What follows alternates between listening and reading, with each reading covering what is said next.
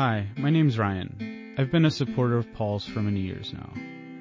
I wish to get the podcast and video creation part of the system we call Paul back up to full speed. And I think Patreon support is a big part of that system. Go over to patreon.com/Paul Wheaton. Make a pledge for each artifact that Paul creates. Again, the site is patreon.com/Paul Wheaton. You can also find the link in the podcast notes. Enjoy the podcast. Okay. All right. It's on. It's on. I love how you start these. I mean, well, we've done these before where it's like we thought we were recording, we didn't. Okay. Yes. All right. So we're going to do a podcast today that's about Jumpstarting Community and getting community started. And it's about reaching critical mass. And about our events this summer, right? We've got two events that are happening at the same time. Where and that's going to be, I'm going to get to that probably near the end, maybe throughout, but the idea is that I'd really like to get a lot of people to come out to one event or the other all at the same time, so we can and I think it's going to help us jumpstart community. But I want to say that we had that 4-part podcast fairly recently that was about that was about some of the ickiness that, and it's like, from my perspective, it's like I had no idea what was even going on. I didn't detect any ickiness whatsoever. And in the end, when we did the final analysis, it seems like there was really nothing. I mean, okay, so Fred's here today.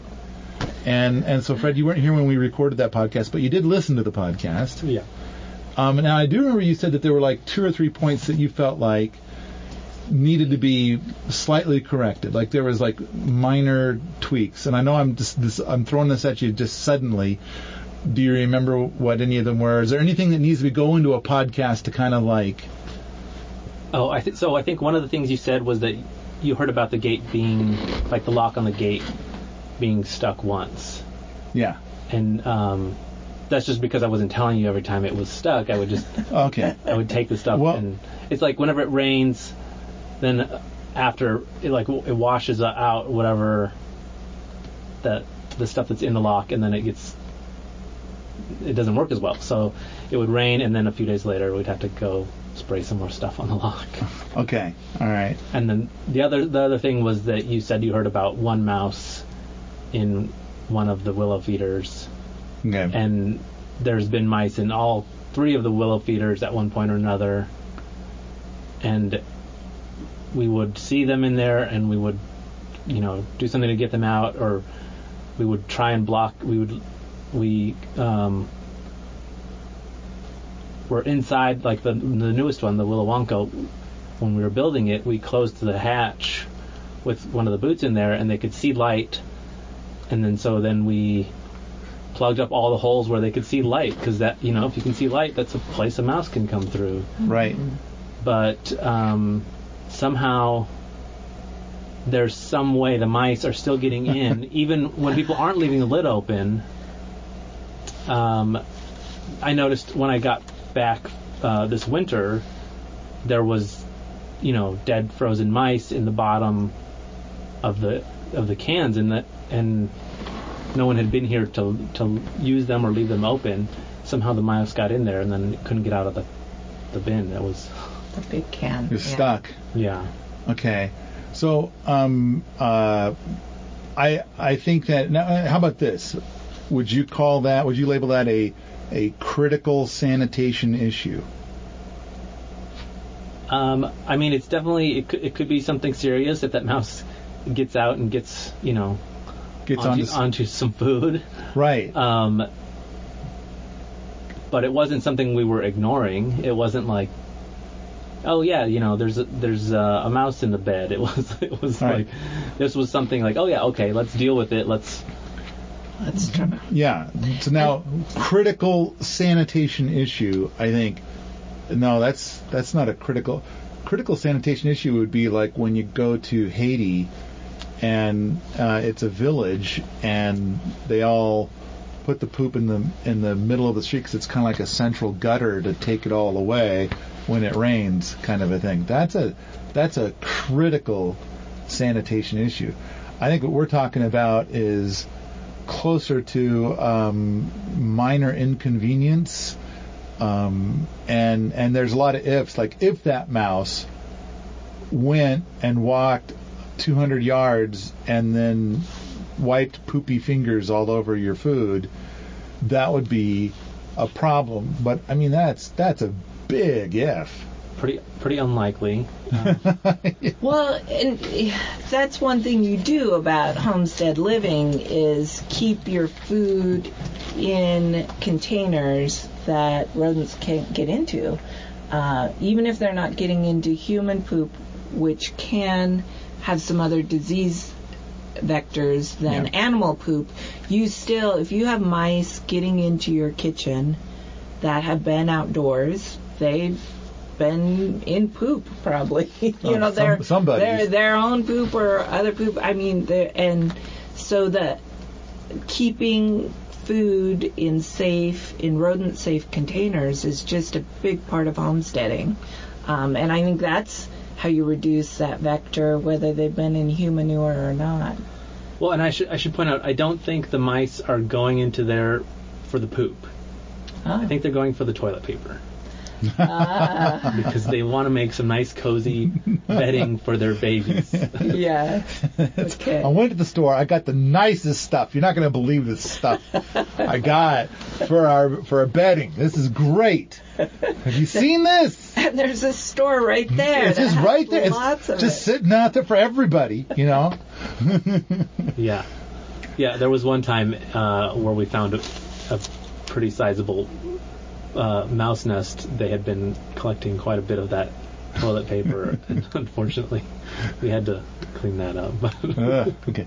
Now, of course, the other thing is that any of the structures that we have here, they're not perfectly mouse proof, but we have been taking steps to, we put out traps. Fred's a big fan of the live trap, and then, of course, you're going to store all your food in such a way that it's not going to, So I think we're pretty good. Like right now, Cooper Cabin, would you say it has any mice in it?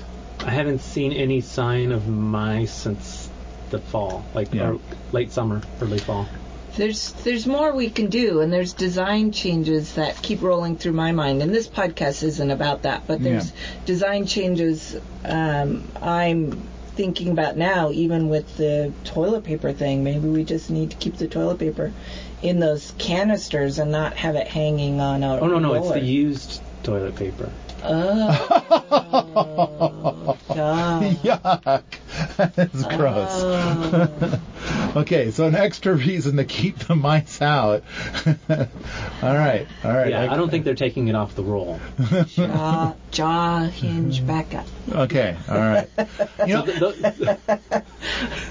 So those are the two things you had mentioned. The reason you didn't know that this was a problem, multiple times is because every time it happened, we did something to try and fix it instead of just telling you that there was a problem. Right. Lovely thing. Well, what a lovely thing. And really. It sounds like some people chose that rather than tell you that they would be angry about it. Right. I know at least one person, saw that there was mice in there and did something to get them out on occasion. But other people might have just been like, this gate is always stuck. It sucks. And it's like, well, I'm riding my bike up and down every day. I don't use the lock. Yeah. If you don't tell me the lock is stuck, I can't fix it. Right. I don't go around checking all the locks. And I suppose the thing we could do is make a little cabinet near the lock that has like a little teeny tiny can of 3-in-1 oil or something that will help the lock work smoothly. That would be helpful. That's another possibly. Design idea. That's a smart idea. Yeah. Find a place, some kind of box. Well, then or you have to put it. Imagine that someone's going to notice it's sticky and then want to do something about it, and that might not be the case. Well, So for me, I've gone up there. I know that like during the 20-month party, so when we were very first here, we had a lock that would stick. But I started keeping a little thing of graphite with me, and then I'd put graphite in the lock like 3 or 4 times. And so I don't know, I was trying to fix it as I went, if it was ever a little bit sticky. I wanted it to always work really well. So anyway, but every time I've ever encountered it and it's been a little bit sticky, it's cost me like an extra 5 to 10 seconds of jiggling to get it to unstick. And then I would spend an extra 15 seconds texting Fred, like, it's sticky, Because we haven't had the graphite with us, and I think you moved on to trying something else besides graphite, too. Right. We're trying a variety of different things to see what works best. All right, and then the next thing is that we've had a lot of... Okay, is there anything else about those? No, I think that was the main. That was it. So out of 4 podcasts, that was pretty much it. I also got email from one of the ants that's still up there, and he said that when he was presented with the stuff and like, you should join us and whatever, then his response was, for what? Everything you said doesn't make any sense. It's not true. And so he wasn't even making mountains out of molehills. It was making mountains out of air. And it's like, no thanks. Leave me out of it.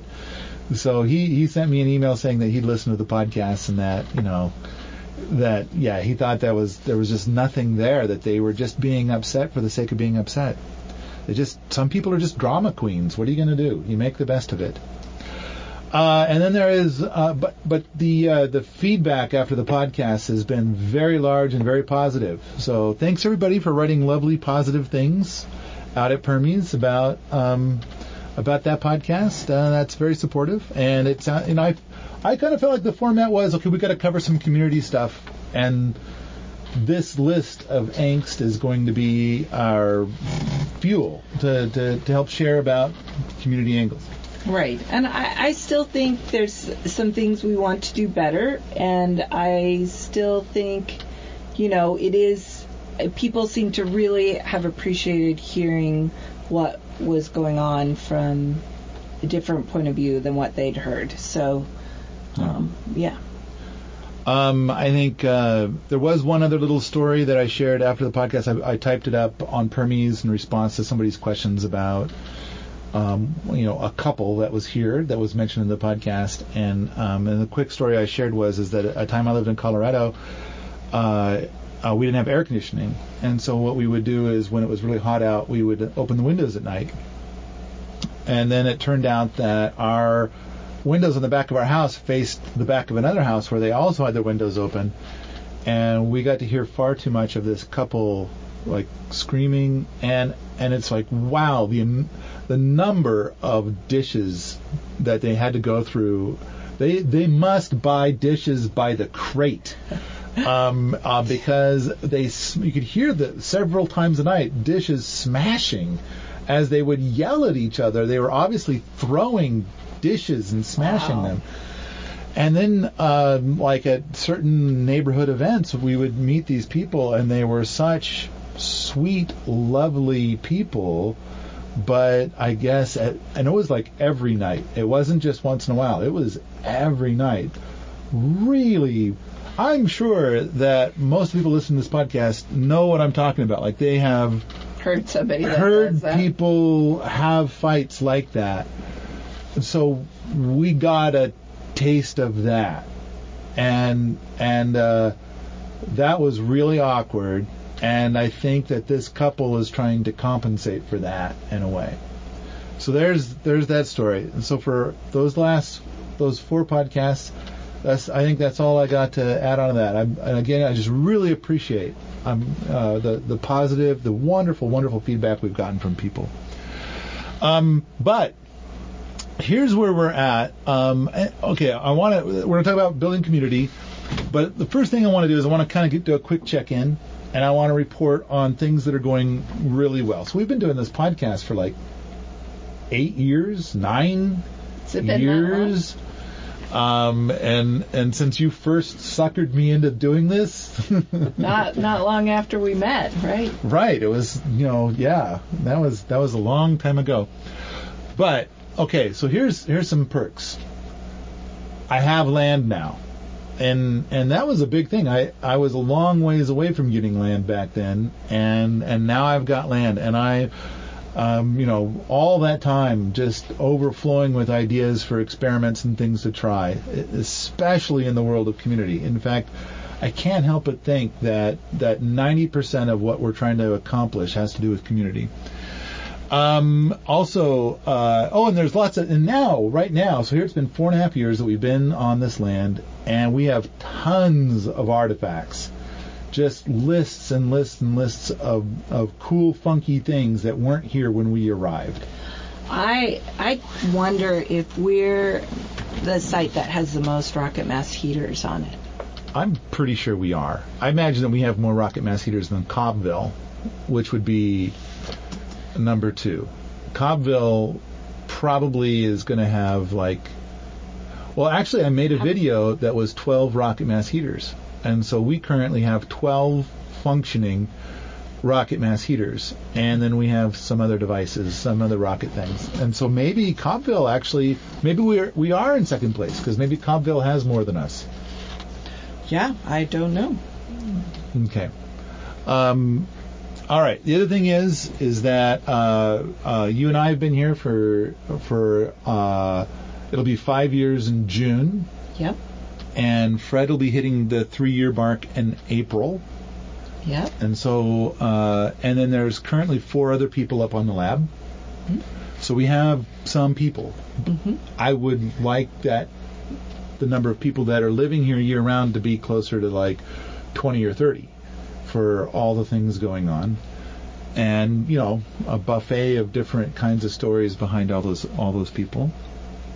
I wanted to say real quick, the forums are currently massive and they're still growing. So for January, we had 1.3 million visitors and 22 million page views. And there's about 40 active staff on Permies. I've got 2 big Kickstarter projects in the works. And of course, when they're ready, I'll tell people through the dailyish email.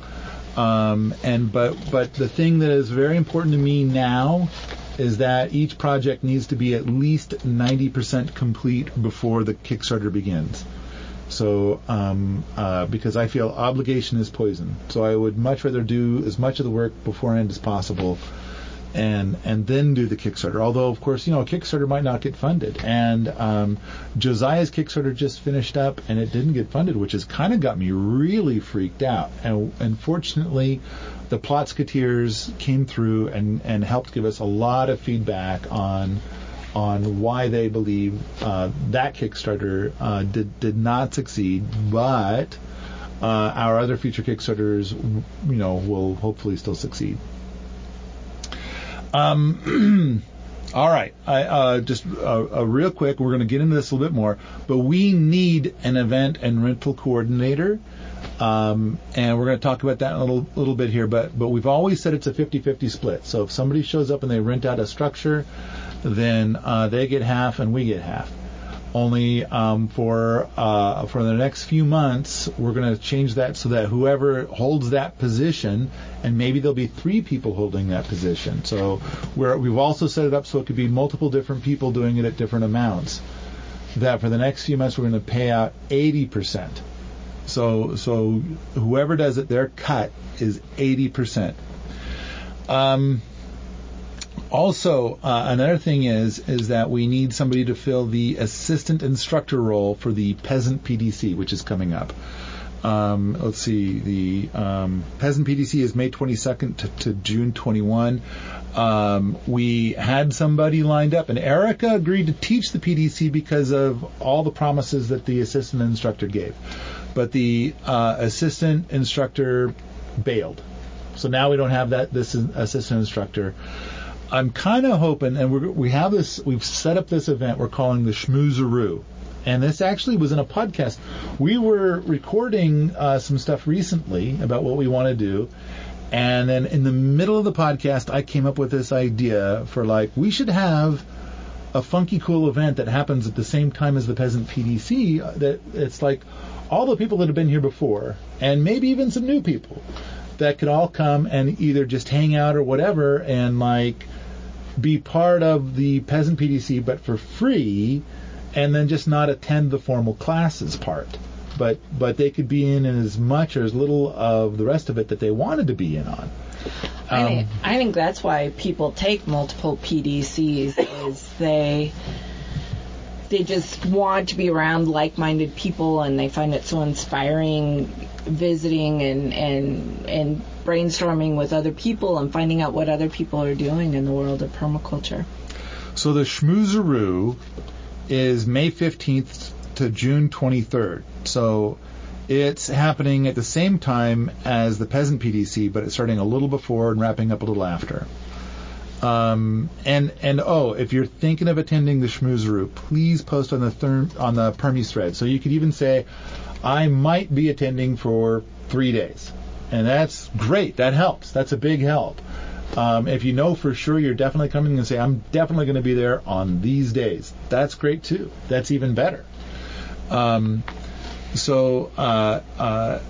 thing is that I kind of feel like, since the assistant instructor bailed for the Peasant PDC, that if the Schmoozeroo fills out well, then maybe there's going to be a lot of people that will fill in little gaps here and there of whatever the assistant instructor was going to be doing anyway, and everything will work out to be awesome. So there's that. All right. I wanna quickly point something out, and then we're gonna talk about why. And so this is a big name in permaculture was going to promote our rocket mass heater stuff and collect the 50% affiliate fee. So currently I've got all my stuff set up with a 50% affiliate fee. And so this person was going to harvest that. An employee of that organization said that they would probably sell 300 copies. And I'm doing the math thinking oh, good, because we could use the money. And they said, but we need you to make the following changes to your software. And then the other thing is that I needed to stock up on the old DVDs, which I was just going to run down to zero. I was going to just bump up the price on the old DVDs and the physical DVDs and say... Yeah, because physical DVDs haven't been selling as much as digital. Yeah, which makes sense. Blockbusters are kind of fizzling away. So I had to go and buy a pile of these old DVDs, and it's but hey, if they're going to sell 300 of them, all right. So I spent thousands of dollars. And then in the end, they sold 3 copies. And now I think I have, for over the last, since I arrived here, I think I have probably 120 stories like that one. And now, granted, there have been a few things that have worked. I mean, Kickstarters have always worked out for me. It's been like magic. But the key is I spend $1,000 and I earn $120, and it's because I'm trusting people. I'm being overly optimistic and sickeningly trusting of people. Well, and you're more willing to try a lot of that stuff, and a lot of what you try does work out, like you said, like the Kickstarters, which are really risky for a lot of people. They tend to work out for you. So it makes sense, you take risks that seem to would work for your audience, for your business models, and I'm much more conservative. I'm not as willing to try some of the things you are. And the other thing is it's like the story with the permaculture playing cards. Mm-hmm. And so we had the idea for the cards in a podcast, and then a guy said that he was going to totally make them, and he didn't. And then another guy said that he was going to do them, and he didn't. And then eventually we went through that a few times. Then there's Alexander, and he was going to do it, and he didn't. But if I sat down with Alexander and did it with Alexander, then it got done. It got done, and I think people would agree they turned out really good, and it ended up being a successful project. But most people, if there's any risk at all, they won't touch it with a 10-foot pole. But it's like everything in the world is risk, So it's like, if you don't try, you're going to not get anything. Yeah. So you got to try. Try 100 things. 2 will work out. You never know in advance which 2. All right. Let's see. Oh, I've had more than 100 people tell me how marketing is to be done and how easy it is. Just do as I say. And so what I did was I set the 50% affiliate fee on all my stuff, and none of those people have even tried. Now, back to community. Back to this community and what we're trying to do. The design is for a lot of people. And so rather than changing the design, because we get a lot of people making suggestions about, why don't you just do it this other way? Why don't you do that? Why don't you do... And it's like, okay, the design of what we're trying to do here is for a lot of people. We need to hit critical mass. We need a jump start on a bunch of different things. So the design of Wheaton Labs is for not hundreds of people, but dozens. Dozens, yeah. Like 30. And I think, maybe 20 to 30 up on the lab and maybe 6 to 12 at base camp. And so that are year round. And, there could also be more people in the warmer season or whatever, but in general, that would be the year-round community size. And in order, you told me this morning, was it the Einstein thing? Oh yeah. The definition of insanity. Keep doing the same thing and expecting different results. So we're trying a bunch of different stuff. Every year we try new and different things. Yes. And so this year we have the Peasant PDC and we have the Schmoozer. Now we also have the full-on Homesteaders PDC, which is a 2-week PDC, and the Appropriate Technology course, which I should point out that it's been announced that at our Appropriate Technology course, everybody will get the opportunity to build a rocket mass heater shippable core, and if you throw in an extra $200 for materials, you can take it home or ship it home. Shipping is going to be anywhere from $30 to $90, depending on how far away you are from here. And it's a design that Uncle Mud has refined, right? Yeah, it's so $200 for materials. But the funny thing is that we've been using these ceramic fiber cores with the ceramic fiber risers, and the ceramic fiber riser is $300. And so, but Uncle Mud, Chris McClellan, is saying that he's got a design which he's now built like 7 of them. And the total materials cost is less than $200. And so during the ATC, so there's that. There's also a bunch of improvements to the electric tractor, all kinds of solar stuff, gray water systems, on and on. But that'll be a whole other podcast and talk about like what all we're going to do during the Appropriate Technology course. Today I kind of want to focus on our need to jumpstart community, and how that'll be a side effect of the Schmoozeroo and the Peasant PDC. So, I think that to do this, we need to try new things, which we're talking about, but we also need to examine things that have not worked. And so I read someplace where somebody was complaining about how they can't stand to ever listen to Paul Wheaton's podcast because all he ever does is bitch and moan about stupid shit. And it's like, yeah, we're going to do that today. Darn it. Hit that skip button. Darn I it. think we're going to talk about some very positive stuff as well. Right. So, but we. If I have anything to say about it. So, 10,000 people will listen to this podcast and think, all you gotta do is get good people. Or, all you gotta do is get lots of money. And so, the answer to that is, well, duh. absolutely duh.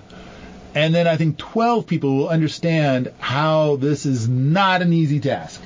This is going to be hard, and it's been hard, and it will always be hard.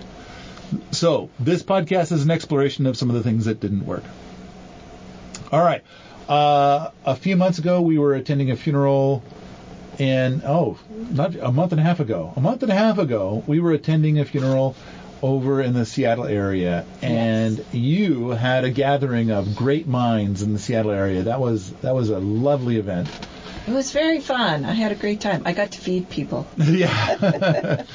And so one of the guys there said, I have to fire a guy tomorrow. And I said, well, why? And he said, for 2 years, he has worked for me as my marketing guy. I have paid him a professional salary. He worked hard. He accomplished a lot of stuff, big things. He put in really long hours and said, trust me, a lot. The things he did were really cool and really impressive. And everything about him screams that he is an expert. His resume, his accomplishments, his associates. But the bottom line is that after 2 years, there was zero change in sales. And since it's a small company and he's paying this guy a professional wage, he drained all of the reserves of the company. Finally, somebody had to be let go. And so he had to let this guy go. So once he's gone, I will have to do his job until I've built the reserves enough to replace him. So the moral of the story is that the guy's not a bad guy. Everybody loves this guy. It's not that he's lazy. He's doing tons of stuff. It's just that none of it helps. And it's cool stuff. It looks cool. You would think that if anybody looked at that thing, then it would do amazing things for the company. But it just didn't. And so the owner of this company went back to the basics. Went back to the things that he built the company on. Because, as a company owner, he was wearing many hats, and so he had to take this hat back on. And already he's experiencing growth. So it's like, you got to find a way to get things to work out. All right. There's a position that we have here that we've been more recently calling the Evelyn position because it's the events and rental position. And so, events starts with EV, Evelyn starts with EV. It's, Evelyn, events, get it? Yeah, I know it's weak. All right. So anyway. Well, we'd like more women here. There's all this rocket mass heater, appropriate technology, Wofati building, junk pole fence building, la la la la la, and all the guys are like, ooh, cool. And women like me, my eyes glaze over, and I say, can we talk about a recipe now? Well, no, I'm not quite that, but. And I do think that, one of the ingredients that we need is that we need to get a proper well.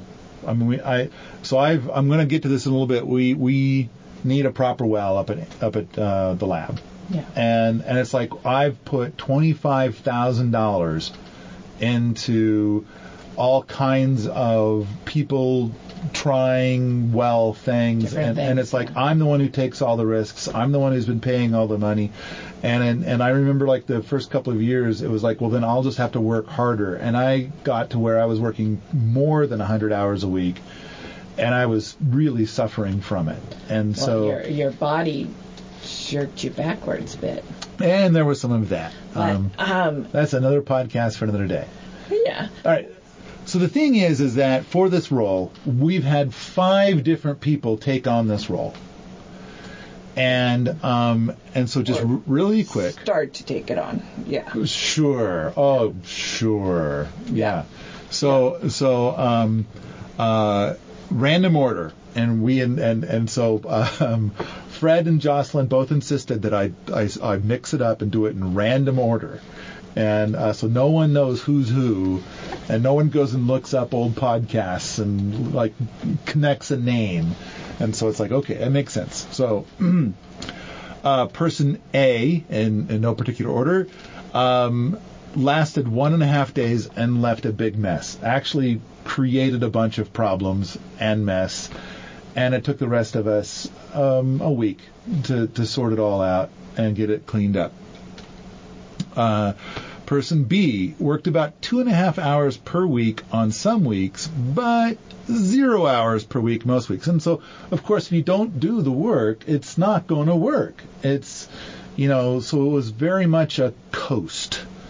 Person C consumed about 45 hours of my life talking about all the things and how to make it work, and never started. Just talked a lot.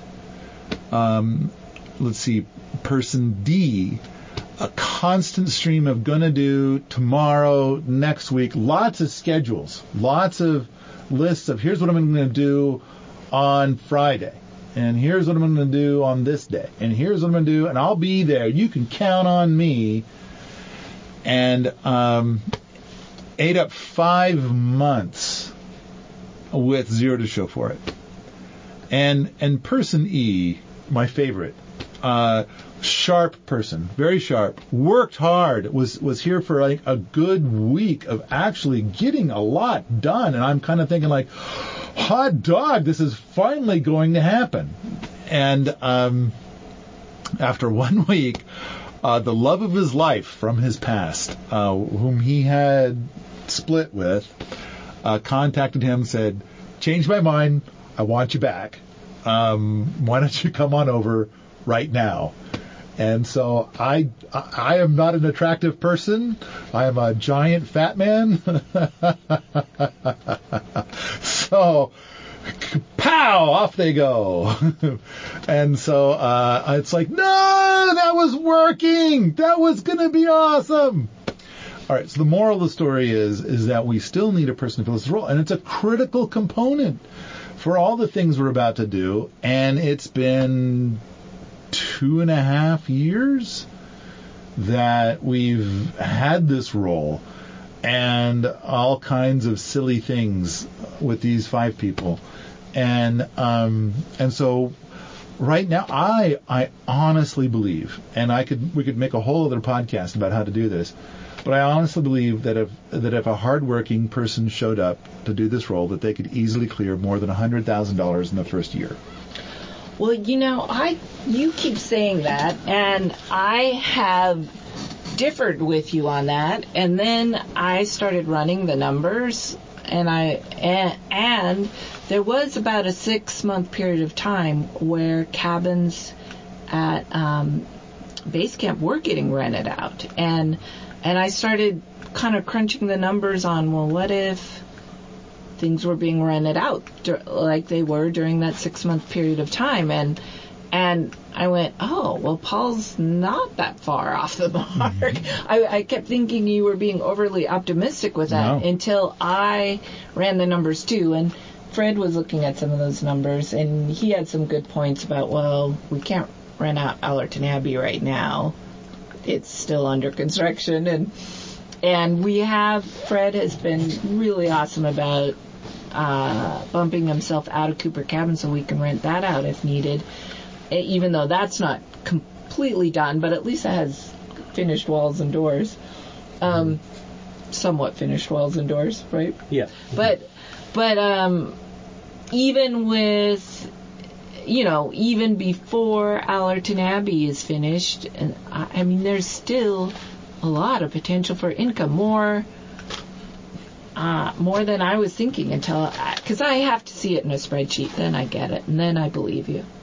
Well, my calculations were based on 60% capacity, right, and zero income from events, just the rentals, yeah, and but it's also starting off really, really cheap, and doing hardly any marketing. But if you're going to do a full-time job of working 40 hours a week, then you're going to do a lot of marketing in a lot of different areas, and so then you're gonna have it be full more and more and more, there's more and more income. Now the other thing is that along the lines of the event manager, I have a list of people who want to teach courses here. Right. And on top of that, a lot of those courses are building the structure, which, by the way, the appropriate technology course, they're going to build another porta-cabin. Chris has a bunch of ideas about how to do better than the Love Shack. More natural, lighter, better insulated, et cetera, et cetera, et cetera. It'll be a better all-around cabin. And it's going to be roundwood timber framing, a lot of roundwood timber framing. Whereas the Love Shack is mostly dimensional lumber. Right. But with the exception of the skids, which is 2 big logs. Yeah, I think that's the only roundwood in it. Yeah, probably. Maybe the handle on the door, I can't remember. It's kind of whittled. Yeah. Yeah, there might be a few things like that in it. Moving along. So I mentioned these 5 people. The 2 of you know exactly who each of these 5 people are. Have I represented these situations fairly? Am I being so? Jocelyn's nodding. You know they can't hear you nod. Well, we talked about a little bit. We touched on this a little bit in our kind of state of the community podcast set that we did, because there had been accusations that rentals won't work, and I think they have worked in the past, and with a little attention they can work going forward. I think people have just moved on for one reason or the other. That's what I would like to express. I think we might be a little low key and a little bit calm and understated as a community for some people. They want more dances and more bands and more young people, and you and I are fuddy-duddies, and it's kind of like we need the people to get the people, and it's just you and I, Paul, are fuddy-duddies. Fred's not a fuddy-duddy. Yeah, Fred's lovely. I have to clarify that. I think by fuddy-duddy it's like we work long hours on our computers, and it's like which just seems odd for what we're trying to accomplish.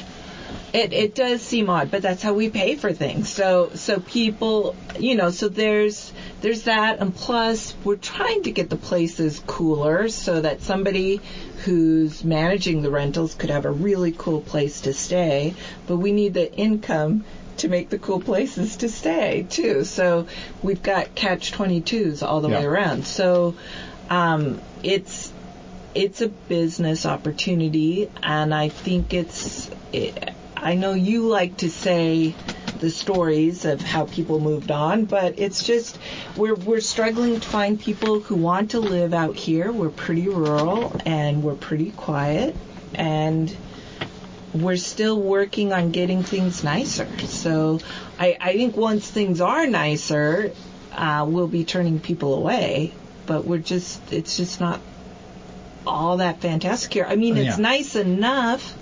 We're not junky, we're not gross, we're not, despite stories about mice in the willow feeders. I mean, it's not like a gross, disgusting, sloppy, messy place. It's beautiful Montana, and they're beautiful pieces of property here. There's been a lot of properties that we visited where it's kind of like you kind of wonder if maybe these people should talk to somebody about their hoarding tendencies, and about like, wow, you can kind of tell that no one has swept this room for 5 years or more. Like there's a dog in the house, and that looks like 5 years of dog hair. I mean, there's like 10 dogs worth of dog hair spread out in this room. Well, I mean, we have our issues, to be sure, like recycling's overflowing right now and things like that, but it's not, so we're not totally uptight, but we're not totally gross. All right, back to the $100,000 a year for this role. So for this person, $100,000 is what I'm saying. And then I'm also adding in the concept of not only are there new structures, that people are aching to build here. Yes. And there's at least one scheduled. Yes. But on top of that, if we improve the structures, then the rent can go up. Because this is also for incredibly cheap rent. Right. And it's and all it is doing the work. I mean, if somebody puts in 40 hours a week, I think that 40 hours a week, $100,000 a year is pretty damn good money. And now with this 80% offer that we're doing, it would end up being even more than that. But and if somebody came for just a few months, the other thing is that we've lined it up in such a way that we think we could facilitate 3 people. So if 3 people come and they do a great job, it'll all work out great. I don't think each person will walk away with $100,000, but I do think that in a couple of years it could be that case. On the other hand, based on our experience, 2 of those people are surely not going to work out for some reason. And so, but I do think that if all 3 did work out, that would be amazing. And I've got a lot of other projects to help make them make money if that's what they want to do. We make it hard for you. Right. I mean, we'd want workshops every week if someone could be here to organize and promote those. Yeah. No. Oh, we have, Elaine Chef in Missoula who would love to teach herb workshops here. She's going to be a guest instructor at our PDC this year. So awesome. And we have, we could have Thomas L. pull out again. We have, there's a gal just 2 states away that dyes natural fibers with fungi. I mean, wouldn't that be cool to have out here? There could be mushroom workshops. Mm-hmm. Wouldn't it be awesome to get Peter McCoy here? Right. There's a guy that wants to build a Prenicky cabin. Yes. So. But we can't do this without somebody. We have a list of people wanting to come out and teach roundwood timber framing stuff. Yeah. And so it's there's tons and tons and tons of opportunity, but we need an event coordinator. In fact, this person told me that the last person we had out here was going to sell all the tickets to the Peasant PDC, and that person sold 0. And that person was also going to have the Peasant PDC page up on the internet on November 1st, and on January 1st I had to get started with it because it wasn't up yet. And then this person was also going to help me with the PDC, the ATC, and the Jamboree. But it's I got no help. And so it's it's been a scramble to try to make up for all of this stuff. So, yeah, go ahead. All right. The thing is, I was saying $100,000. So it's kind of we add some structures, we add some improvements, and it's okay, now you're going over $100,000. You, an accountant, have looked at my numbers and found them to be reasonable. And I think I've talked to the numbers with Fred a couple of times. Fred, the numbers plausible? Yeah, I think with the right person. But that person has to be okay using, computers and the internet. And that's true. You can't rent these structures to people here. You have to rent them to people that aren't here. And usually the way to get a hold of those people is on the internet. Right. And I think a big thing that we've seen a lot of smartphone is that somebody's I want to rent this. And they send an email. And then the person that, is supposed to respond to the email is kind of oh, I don't like to do email. They should know that they should text me because I'm into text. And it's kind of no, this is service industry. That's not how it works. You're going to do text and phone and email. That's, you don't have to talk to them over Facebook, but these other 3, they're kind of the critical ones. And it's you can't just say, I've decided to not do that. And they're going to have to contact me another way or else I'm not going to respond. And it's that's not how this works. Well, yeah, what we have found is there are people who are really excited about getting out on a homestead and gardening and even creating their own homestead, and then they don't want to do anything at the computer or they're not as interested in learning the computer as they thought they were. And a big part of rentals and events is publicizing the event on the computer in one way, shape, or form or another, whether it's, whether it's Permies threads, whether it's web pages, whether it's another listing site. It's just a lot on the computer, and the biggest part is the setup at the beginning, and then there's updating and tweaking, and like you said, the customer service response is really important. But so it's hard to find people who are interested in permaculture homesteading and computers. I can help a lot. I can help drive a lot of people to events. I can do that. Yeah. But I can't be the whole thing. I'm not. And it's like all right. None of us can. So it's like it needs to be multifaceted, and there's reasons. There's all kinds of reasons, but it's like as I try to explain it to people, then A, they don't know anything about marketing, and B, they tell me that I don't know anything about marketing.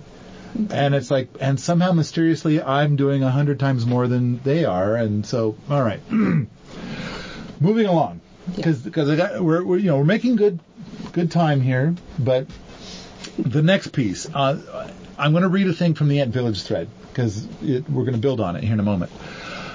This is what I've got posted at the very beginning of the Ant Village thread. I wish to build the future of permaculture. My first thought is entice the best people in permaculture to come here. They will influence each other, and in time, what they do will be better and better. But, of course, the reason that they are the best is that they already have a rich history somewhere else, and rather than starting over, they'd rather add to what they've already built. My second thought is, then I will grow my own experts from scratch. It might take 5, 10, or even 20 years, but permaculture is about patience. People that are bonkers about permaculture could come and start to create their own patch of permaculture paradise. As the years pass, they will have more and more skills. Maybe some will become natural builders. Maybe some will grow the most amazing gardens. Maybe some will set a new bar for animal care. And, of course, some will demonstrate a path of simplicity and peace. It is impossible to predict what will come of this project, but one can be certain that you will get nothing if you try nothing. I bought the land. I have tried hundreds of things with the help of hundreds of people. Systems have been dreamt up and polished. The Ant Village project runs in the red, but I do think this path will be the foundation for the future of permaculture and maybe someday a template for hundreds of other property owners when they choose to replace petroleum and chem-ag systems with permaculture. All right, so that's the bit from the Ant Village thread. I am playing the long game. I have had a great deal of encouragement and a great deal of discouragement. I'm exhausted, but I just feel utterly hardwired to continue on this path. All right, so kind of a good goals kind of a thing? Yeah, we've had a lot of people through Wheaton Labs, and a lot of people have learned a lot, experienced a lot, and had great camaraderie. It's been varying in how that's worked out. We've been, ever since you had your disc that burst, we've been a little mellower and haven't had quite the crowds, except when we've had workshops. We haven't had quite the crowds that we had out as we did the first couple years here.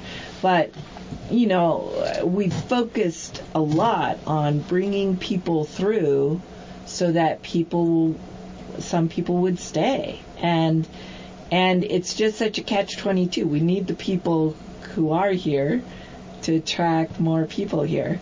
And right now it's a little light on that. And we're trying new stuff. All right. So, Fred, I've seen you writing stuff down. You got anything you want to add at this point before I go on to the next piece? No, not for this part.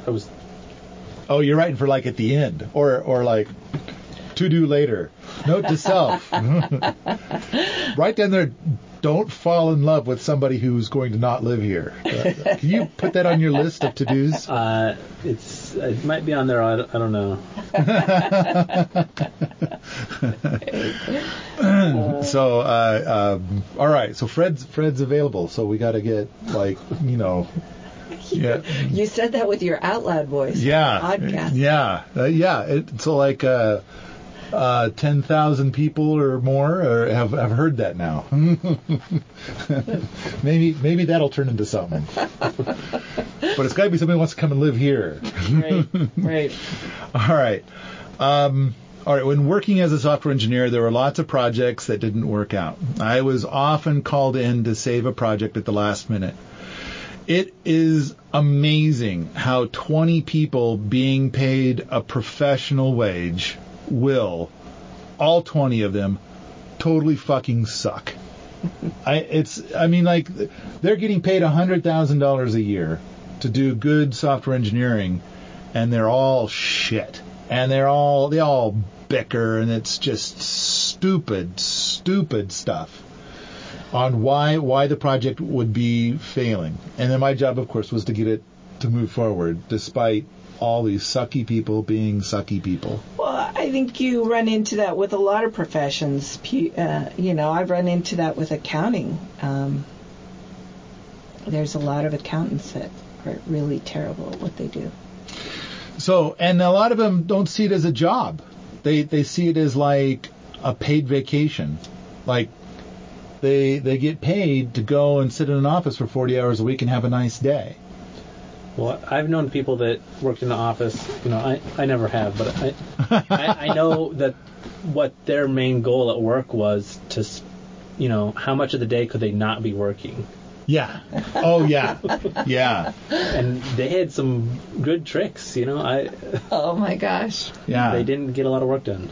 And so at some point, you approach somebody and you say, okay, it's 9 a.m. According to your contract, you were going to be here at 8 a.m. You're just now arriving. You're going to leave for lunch at noon.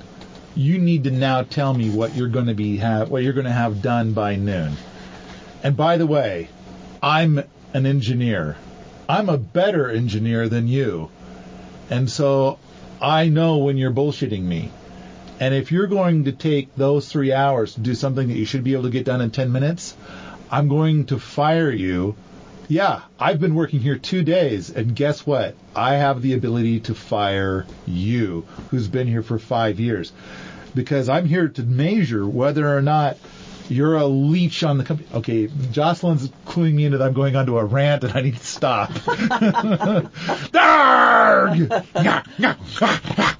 Okay, all right. Oh, my. All right. Now, the thing is that all 20 of those highly paid, overly paid people totally fucking suck. But now compound that with how over at Permies.com we have 100 times more drama than at CodeRanch.com. So the point I'm trying to make here is that the raw materials we are working with are quite a bit weirder than normal. Is that fair to say? I mean, I think I've got a profound metric here, but I think people that are bonkers about permaculture tend to be weirder, at least weirder than software engineers. Okay. Some of them are bonkers. Yeah. Oh, yeah. And yeah. How many people listening are nodding their heads? Yeah. Yeah. Yeah. You kind of feel vibration in the world from all that head nodding at the same time. Yeah. Oh, yeah. Oh, yeah. Yeah. Oh, yeah. All right. So here we are. We're trying to build something. We are a bit shy on long-term stuff. For 4 years, and after spending $25,000, I have tried to get water on the lab. We just gotta get the basics down. And in hindsight, I should have hired hired to have a professional well put in on the very first year. This lack of a single faucet, a normal kitchen sink, a normal bathroom with hot and cold running water. This is a massive impediment. Very few people are willing to sign up for this package, no matter how cheap and easy we make it. So, Fred, right now you live on the lab full time. Mm-hmm. And so your water does not come from a pipe. Well, it comes from a pipe indirectly. It comes from a pipe here at base camp. The pipe is 2.5 miles from my house. Yeah. Yeah. And so you get some water, you take it back. I know you have a kitchen sink, and then under the kitchen sink is a bucket. Mm-hmm. And then you have a means of being able to dribble water into the kitchen sink, so it goes into the bucket. So you wash your dishes and stuff, and you've got fresh drinking water. And I think the quality of water here at base camp is excellent. I mean, I have been to so many farms, and as well as like just cities in general, who have to chlorinate the fuck out of the water, and so we don't have any chlorine in our water. But I think our water quality here is excellent. I mean, I don't see how the water could be any better. This is about as good as it gets. Right. It doesn't, like when I heard well water, having lived in the Midwest, there's a flavor that you expect with well water, which is lots of iron. Oh. And that wasn't, here. The water, it's amazing. So, yeah. It is hard water, so it'll develop scale on things, but it's from calcium, not iron, and so it's a lovely taste. So we have water that has a lot of calcium, so you don't need that milk that has had calcium added to it. Ours naturally comes with calcium, but yeah, the downside is that any of our kettles do build up calcium inside, and we're used to the trick where you put a little bit of apple cider vinegar in there to descale it.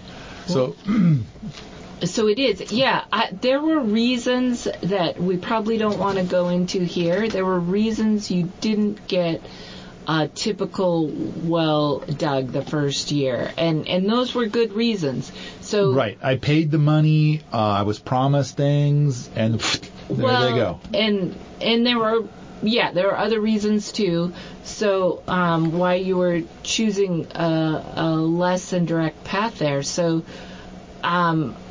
it made sense, that, and now we're choosing a different path. So right. So that stuff happens. There are a lot of things that look on the surface like, well, why didn't you do that? Well, there were reasons, and it's not that we're that stupid. I think there's a saying that specifically fits here. It's hindsight is 20/20. Oh yeah. And it's like, sure. If we had known then what we know now, it's like it would have been a no-brainer. If we knew that guy was going to skip town with my money and not honor his word, then we wouldn't have given him the money.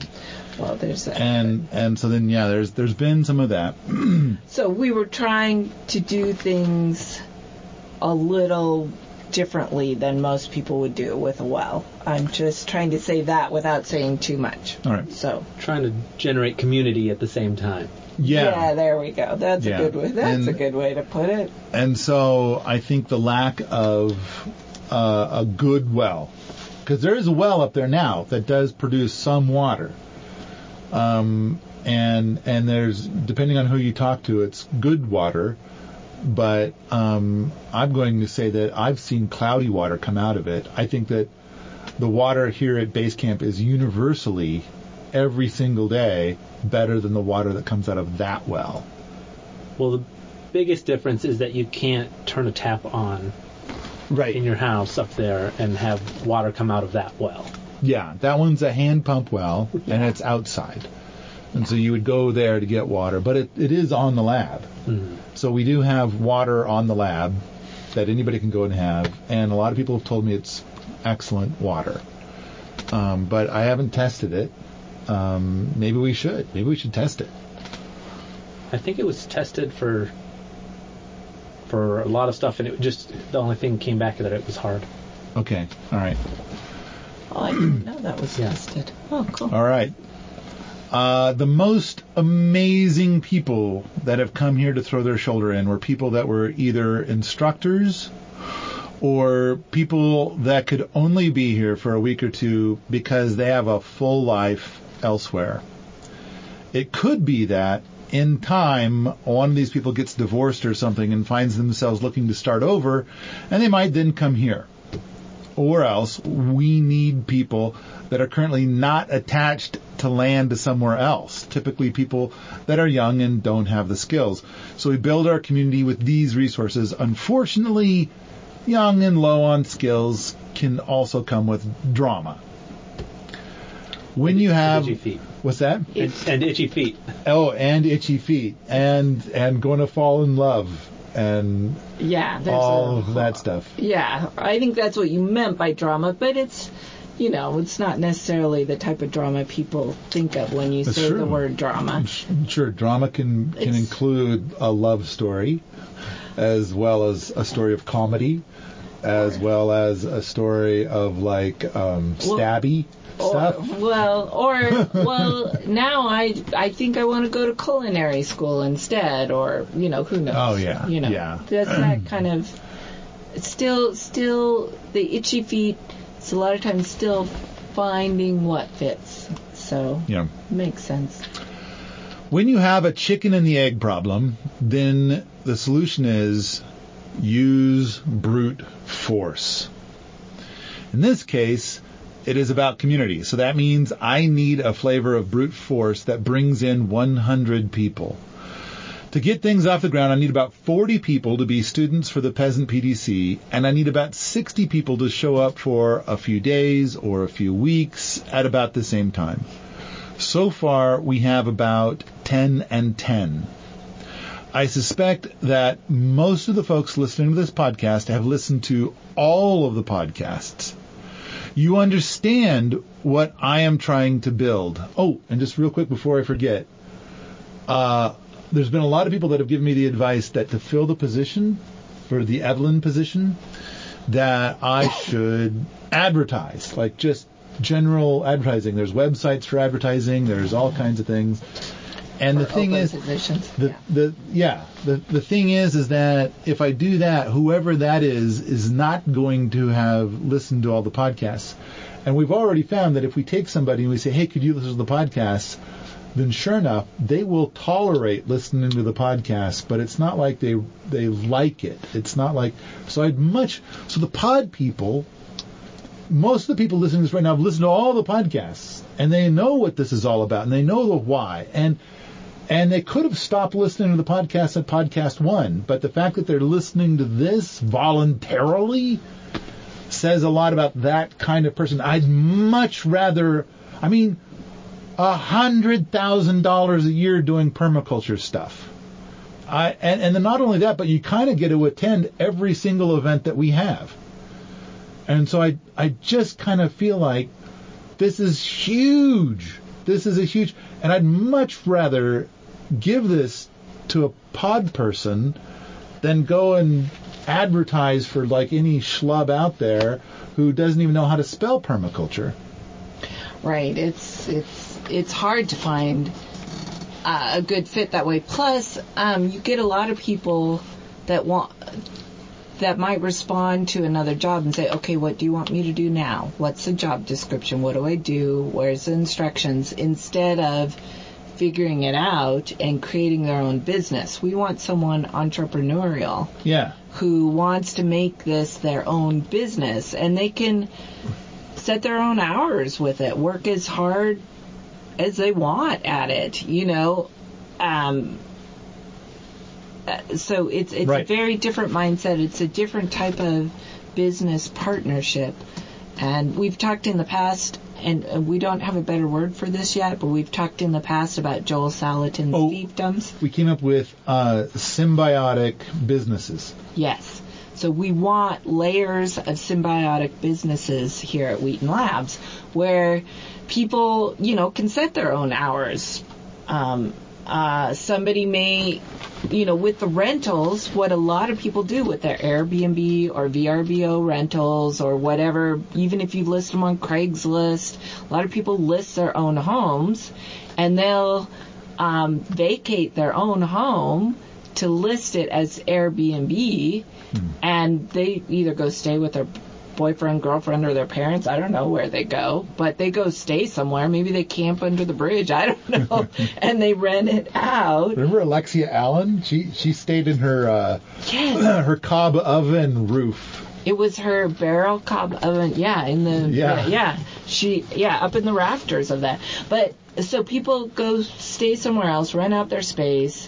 And when you do that, you can say, oh, well, it's booked on these days because these days I want to be at home because then I'm having my partner over that week, or I don't know. But that's what we want. Someone who decides, okay, well, I want to do all these events this time of year when it's the best time of year to be in Montana. I love it then. This is what I'm doing, but I don't want to book any events during January because I'm working the pecan harvest or something, or whatever you have going on. Right.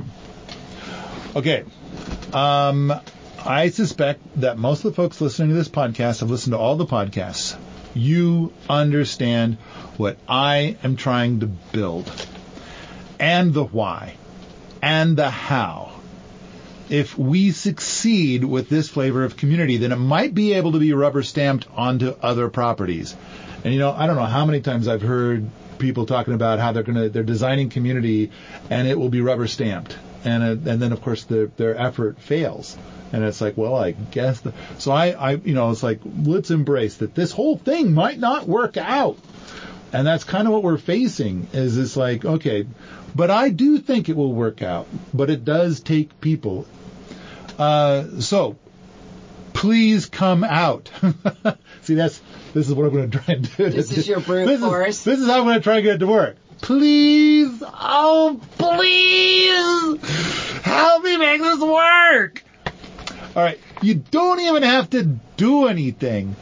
Be a person that is keen on permaculture, that is here, so we might hit critical mass on community just for a few weeks. Now, I think, because it's like when I took my PDC, 24 students, and basically I already had a plan for all of my life of all the things I was doing, and I'm working on it, but I'm attending this PDC so I can use the word permaculture in my endeavors. And so I'm going to tolerate this PDC. And I've already read all the books. I've already been practicing it for years. I just need to have completed a PDC.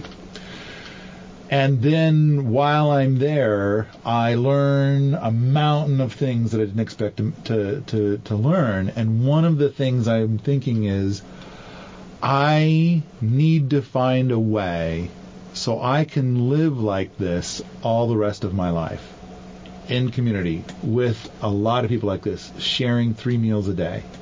That's what I want. And so all of my life ever since then, and that was 2005, so 13 years, all of this has been about trying to build that scenario.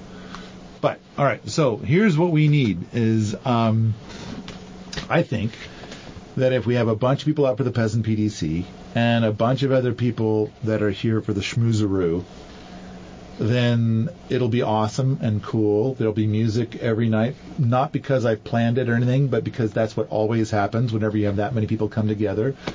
There'll be campfires, and there'll be food traded and exchanged, and people will be able to try all of our different rocket ovens and rocket cookers, and all of those kinds of cool things, as well as the solar ovens and all of the toys that we have, and plus just be able to visit with like-minded folks, which, by the way, as you were pointing out earlier, a lot of people go from PDC, they've been to like last year there was a gal who was like, this is her 7th PDC.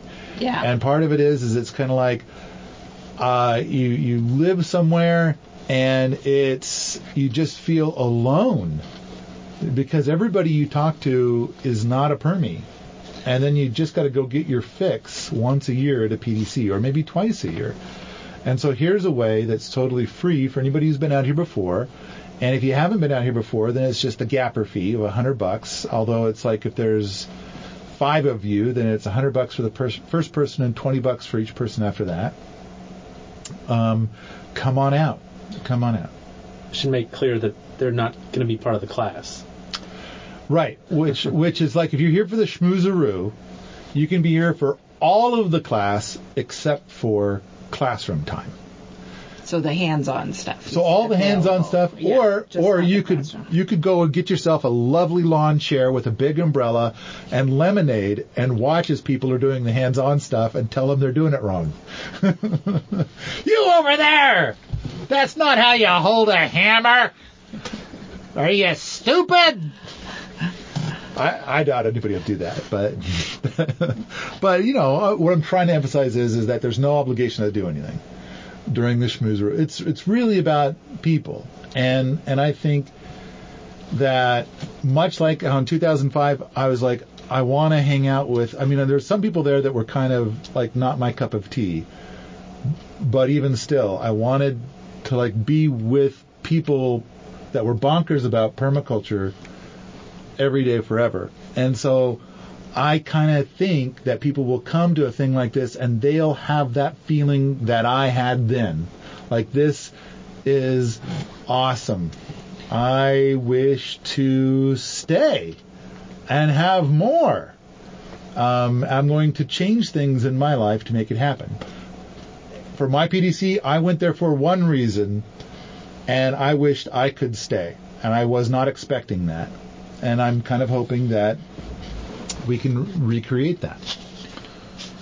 Well, and I think it's also possible there could be a ripple effect, too, that, you know, Julia, who's awesome, she goes back to her community and meets someone from somewhere who's just, you know, at that cusp of change. They're just getting out of college, they're just switching jobs, they're just divorcing, they're just whatever, and they're looking for a new place. And she says, oh my gosh, look, here's this Permies thread of all the pictures of the schmoozeroo, and you should go check out Wheaton Labs. And you know, a ripple effect like that. And they could say, well, you know, Paul seems like he does everything by brute force. But he's actually a really great guy, you know? So that's going to be the shittiest PR I've ever had. I could see Julia saying something like that, though. I can tell he's a great guy because it says so right on this piece of paper. And I was paid to read it out loud. Well, Paul's awesome. That's what it says. I think people are surprised sometimes that you're the patient communicator that you are. That's all. Uh-huh. Oh, thanks. That's more shitty PR. I know. How do I fix that? Hey, we've been together about 10 years. Almost coming up on 10 years. You've tolerated me for nearly 10 years. I know. And Fred's still here for nearly 3 years. I haven't driven him off. I think that's the moral of the story is that I think some people listen to the podcast and then they come here and I am not what they expected. And they're disappointed. And other people come here and they listen to the podcast and I'm exactly what they expected. And we get along great. And then there's other people who have not listened to any of the podcasts and they've heard things and they meet me and they're like, what an awful person. I'm sure the Fouches believe that I am a horrible and awful person. And I assure you, the feeling is quite mutual. And so it's good that they came to that conclusion. Now we stay far apart from each other. I'm a guy that wears overalls every day, and that apparently is all it takes to keep your mother away. So I'm fat. I'm too tall. I'm too fat, too tall. My eyebrows are too big. I'm too obnoxious, too arrogant. I mean, there's a list of stuff. And then the overalls. Boy, that drives people away. But it's like, that works for me. I don't, if people are offended by this stuff, I want them to be driven away, and then there's this rare person who thinks I'm all right. And that's who I want to have stick around. That'd be cool. It'd be so cool. Can I have it, pretty please? Can I have that? My way of trying to convince people to stick around is to feed them over much. I'm trying to plant more and more flowers. Was that parsnips that we had? That was amazing. Parsnip hash browns. Those were just so good. You can't stop talking about it. So, they did have leeks and daikon radish in with it, but it was mostly parsnip. Parsnips. I always kind of thought parsnips were a kind of food that goes under the damn nasty column. But fodder. Wasn't that one of the root crops? So it was originally animal fodder, along with rutabagas and turnips. I'm not sure. But anyway, yeah, they're on the sweet side. Wow, yeah, those are really good. My only problem with overalls is using an outdoor willow feeder in the winter. They're not proper attire because you have to take your coat off to put them back on. It's true. Right. That's true. That causes problems. Which by the way, I bought a hook for Willow Wonka. It's a rabbit. So it's a little piece of art. So Bill Krim gave us that money for pure silly fun. Yeah, I'm not worried about where to put my coat. I am. Just taking it off. I mean, if you're wearing overalls, you need a hook. Right. But if it's 0 degrees, you don't want to take your coat off. No, that's a good point. Unless you're in a place that's warm, which, is another thing that we need, is to have a warm place for you to do your business. Yeah. It's business time. It's a goal. It's on the list. We have lists of lists. Yeah. Oh boy, do we have lists. Yeah, we're trying. All right. The last note I have for this podcast is it would be nice to sell 2 deep roots plots, because with that money I could go and put in a proper well. And of course, the two of you are probably sick to death of hearing me talk about how I'm going to go and do more work to try and bring in more money to just pay for all the things. And it's like, I do the work, and then it's kind of like that thing we started this out with, where we were talking about, like, I do a whole bunch of work, I put in thousands of dollars, and in the end, they sell 3 copies. And it's like, shit. And what I need is a lot of those deals where they sell 300 copies. Like, a couple of those a month would be nice. And then we can get a well. And I've got all kinds of stuff going on right now that hopefully, and then, Kickstarters, et cetera, et cetera, et cetera. If this Kickstarter succeeds, then we can put in a well, but I'm not going to say that in a Kickstarter, because then people don't want to support the Kickstarter. They want the Kickstarter for the thingamabob that goes with the Kickstarter. Yeah, for whatever's being created. Yeah. Yeah, but that's a really awesome way to fund getting something created. So,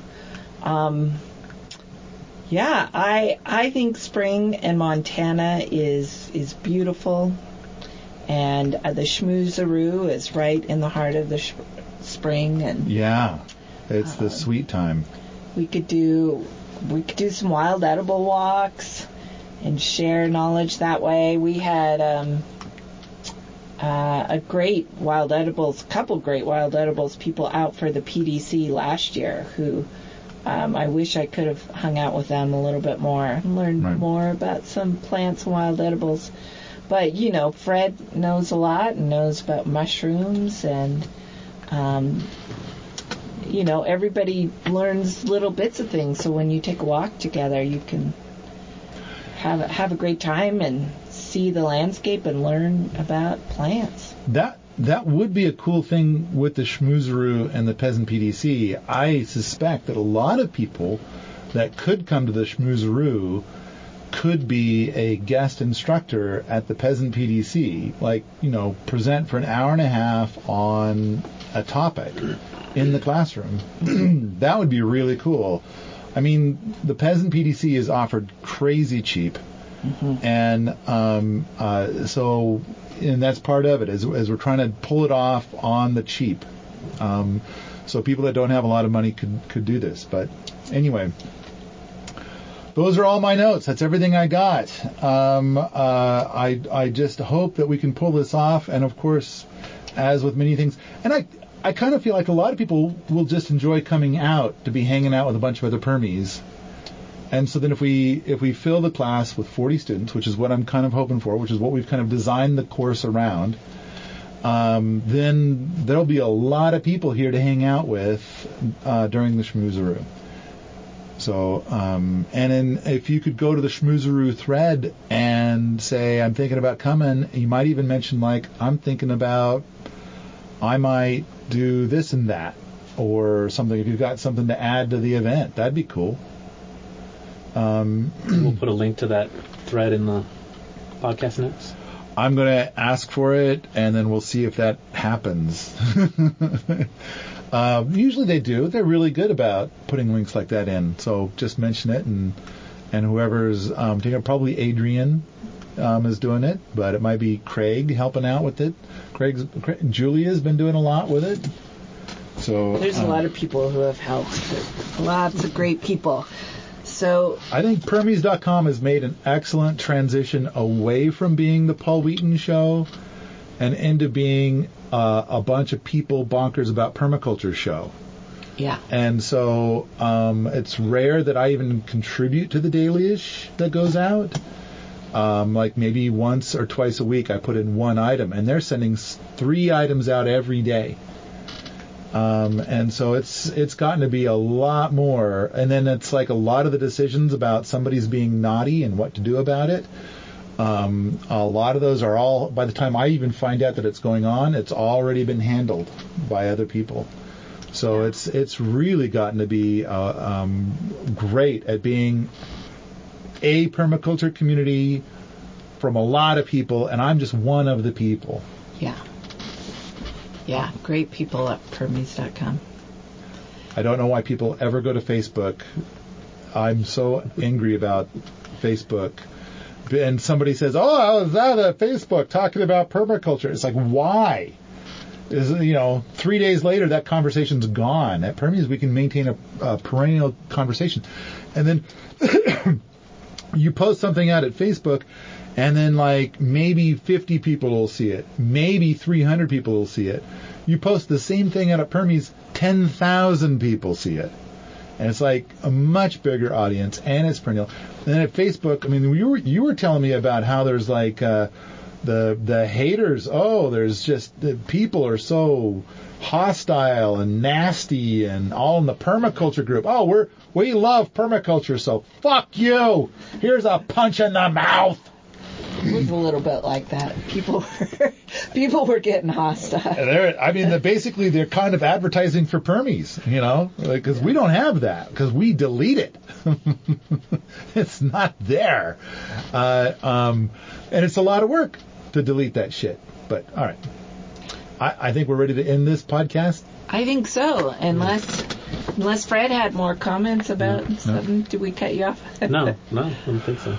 If you like this sort of thing, come on out to the forums at Permies.com. The ones we were just now talking about, where we talk about community, homesteading, and permaculture all the time. Don't forget, go out to patreon.com/Paul Wheaton and make a pledge for future artifacts.